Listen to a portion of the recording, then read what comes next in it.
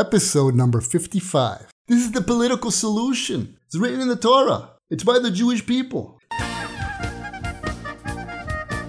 Welcome to the Torah Podcast. Lessons from authentic Judaism. Get the tools and inspiration you need for personal growth. Hosted by Rabbi Mitterhoff. Shalom, this is Rabbi Eliyahu Mitterhoff with this week's Torah Podcast. The Torah portion of the week is Bahar, How to Perfect Society, the Jewish answer to injustice. We're going to have a powerful parable about counting pennies, a great story about Rav Shach and peace in your home, the right way to criticize. And now, the Torah portion of the week with novel ideas from the classic commentaries.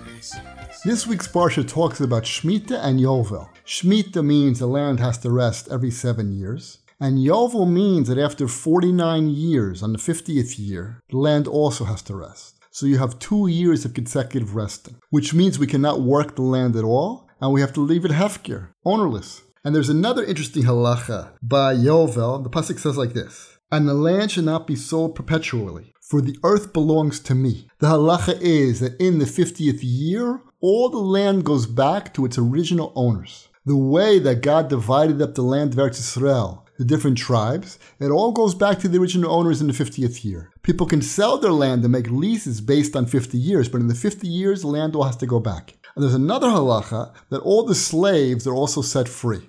So the Rabbeinu Bachia says like this: "And why did God say, 'For the earth belongs to me'? The message is addressed to the person who has to give back his land. He's reminded that seeing the whole universe belongs to God, he has no reason to feel aggrieved. Once a person knows that everything belongs to God, he's able to understand why he has to give back his land, because God said so. It's a commandment from God." Shemitah and Yovel are very deep ideas, and they're very much connected to the Ruchnius, the spirituality of the Jewish people. The Chasam Sofer wants to answer the famous kasha of what's the connection of Har Sinai, this week's Parsha Bahar Sinai, and Shemitah. The verse says, Hashem spoke to Moshe at Har Sinai, and then it goes on to give the commandment of Shemitah. All the mitzvahs were given at Har Sinai. Why was this one specifically brought out? So he wants to answer there's a connection between them. Because just like at Har Sinai, we were devoid of any materialism. We were brought into the desert, and God specifically gave the Torah there to teach us in order to be successful in Torah and its spirituality, we have to lower our gashmias, our physical life,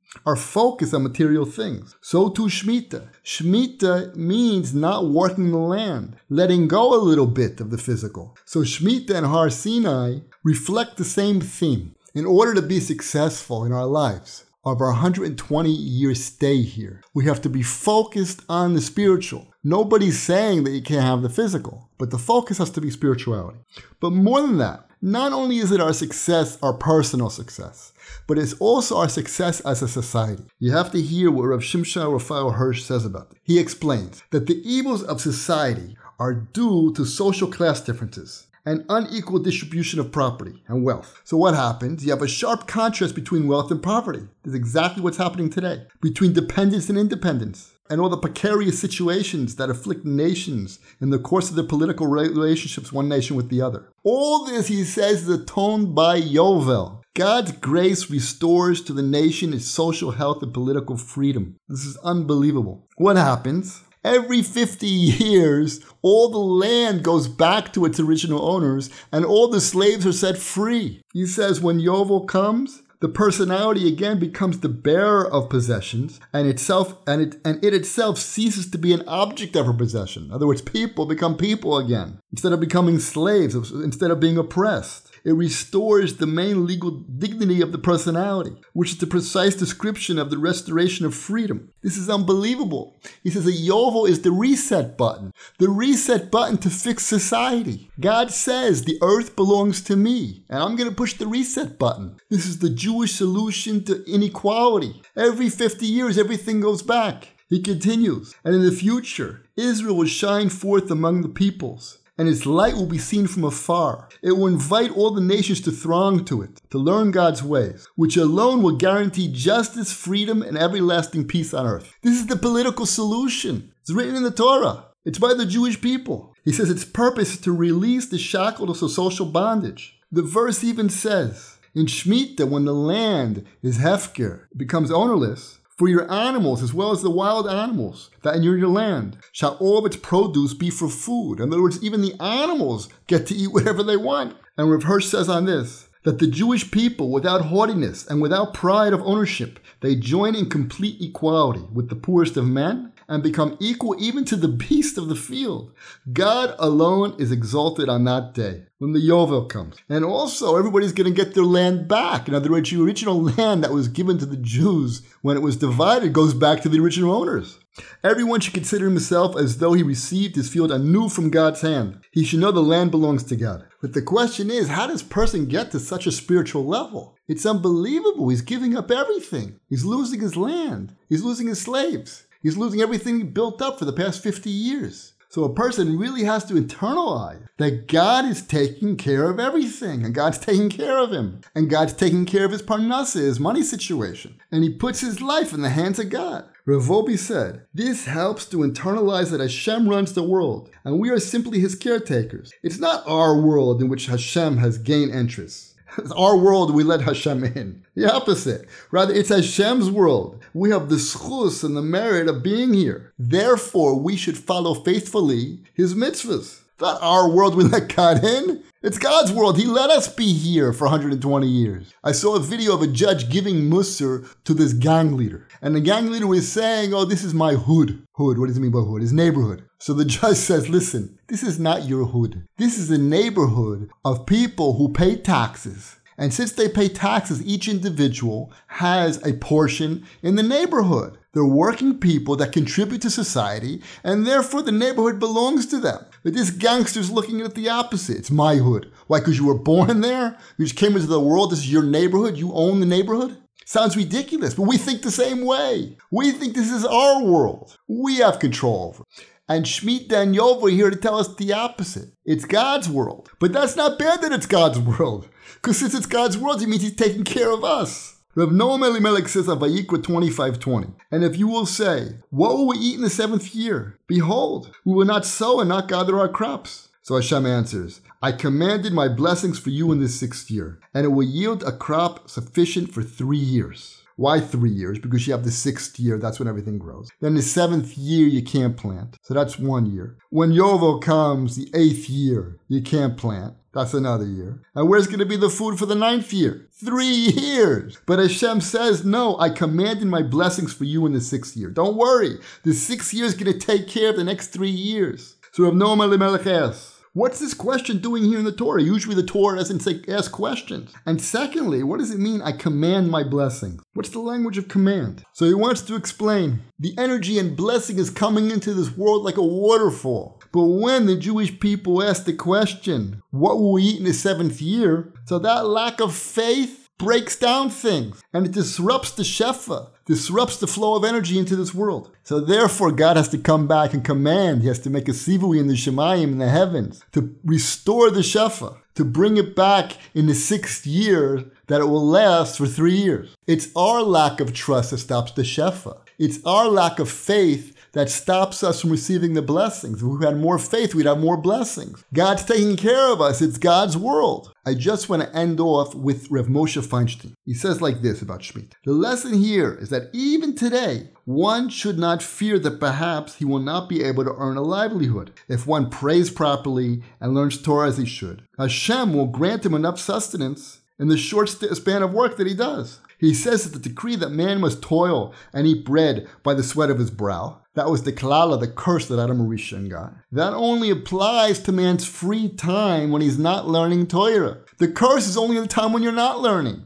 But if a person is learning and he's doing mitzvahs, there's no curse. He can be blessed in that moment. Hashem will take care of him. Hashem will take care of his parnassah, of his finances. And the point really is that we have to change our attitude and our perspective on what the physical world is about, and our physicality, and our materialism. The focus of this world is spirituality. And God is here to help us with the mitzvahs. In Shemitah, every 7 years we can't work the land. And in Yovel, the land goes back to its original owners, and the slaves are freed. So what does that mean in terms of our connection to our possessions? You have to get the right perspective of the way God is looking at the world. We have to have God's perspective on what world life is about. I'd just like to give everybody the blessing that this week's Parsha should help us to grow in spirituality.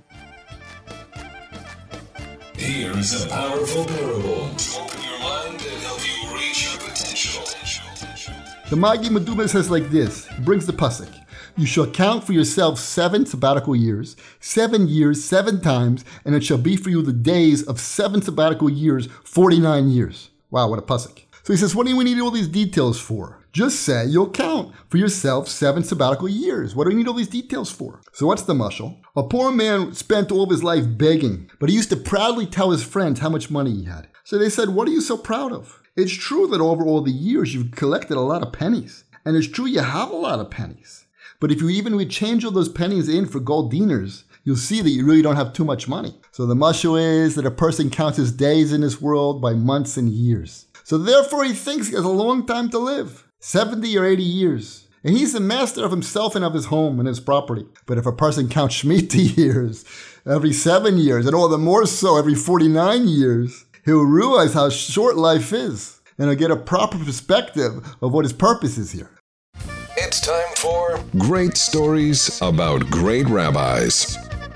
Vayikra 25:17 says, do not harass one another, and you shall fear your God, for I am Hashem your God. So this law, this negative commandment, is a negative commandment that you cannot cause another Jew anguish. So one time, Reb Shach was called to be the sandik at a bris. So he's sitting there waiting in the chair to be the sandik. They put the baby on his lap. So someone just then was moving a bench, and they hit Reb Shach in the back of the neck with the bench. So everybody was shocked. They were all looking. So Reb Shach didn't even turn around. He didn't want to embarrass the person who did it. Learn to give, love, and communicate. This is Peace in Your Home. Rav Simcha Cohen explains the right way to criticize. When you want to give criticism to your spouse, you have to plan it because you want it to be heard. And you want the other person to get the point, because the reason why you're criticizing is to prevent things happening in the future. So if the other person perceives it as an attack, there's no way you're going to get across to him. They're just thinking of what they're going to say back to you. So one time he spoke to an army officer, and when he used to have to rebuke his soldiers, he used to tell them straight out. So then he realized that it didn't work. So he told the Rav, I have to soften things up a little bit. I need to lie a little bit. So the Rav said that's not called a lie, because a lie is something that leads to damage, but here you're trying to do good. So Chazal tells us, before you want to give criticism, you first have to give praise. That's the way. That's the only way that the other person's going to hear it. And people like praise, even if they know you're flattering them. People love it, and it relaxes them. In the Sefer Shnei Luchas HaBris, he brings down the verse, do not give rebuke to the clown, because he will come to hate you. So he explains, what do you mean? Don't give rebuke to someone that it implies that he's a clown, because he's not going to listen to you. He's going to hate you. You have to give a compliment first. You have to say something like this. You're such a wise person. It simply doesn't fit you to have such behavior. So then there's a subtle message that comes across. I'm criticizing part of your behavior, but I have nothing against you as a person. Because if you criticize your spouse, they're going to feel you don't love them. They're going to think all their good points you're ignoring. So you have to up front tell them you don't feel that way. You recognize their good point. You love them. You appreciate them. He tells a great story about a man and a woman one time, instead of talking to each other, they used to write each other letters. But they would write nasty letters to each other. So it didn't work. So she heard the Rav speak somewhere. And she decided, you know what, I'm going to write at the beginning of the letter. The first page, I'm going to write what I appreciate about my husband. And then I'll write a couple pages about what's bothering me. So she watched her husband read the letter. At the beginning, a big surprise came over his face. Wow. Then he started to become a little bit more guarded. But then he went back to the first page and read it over again. And he broke out in a smile. He came over to her right away and said, let's make peace. Because when the other person feels love, there's a chance that the criticism is going to be internalized. The Rambam's grandson said,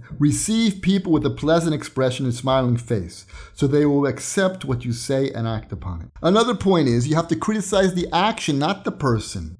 If you say, I was very hurt by what you said, you're not criticizing another person, you're criticizing the action. But if you say, why do you always do things like that? So you're asking for trouble. You're criticizing the person, A, and B, you're asking a question, and surely you're going to get a harsh answer back. So don't do it in a question form. Do it in a positive statement. Say something like, I don't imagine that you meant to hurt me, but there were things you said that were painful. And also don't deal with the past. Don't hark on the past. The main point of criticism is to change things for the future. And you always have to mention the pain that you feel. This way the person won't feel it's an attack. You're talking about your pain.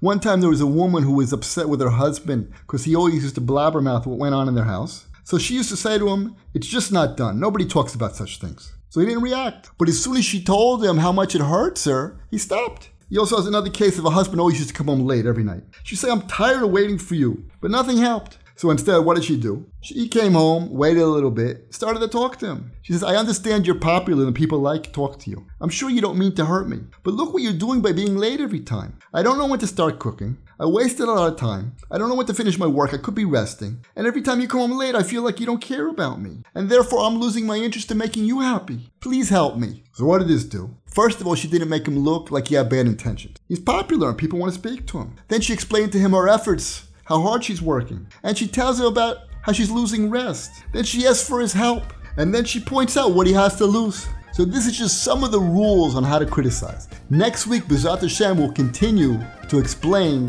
how to give criticism. Okay, that's it for this week's podcast. Please share it with your friends and please leave a comment on iTunes. Thank you for listening. Your voicemail could be featured on the Torah podcast. Just visit RabbiMitterhoff.com to ask questions or leave comments.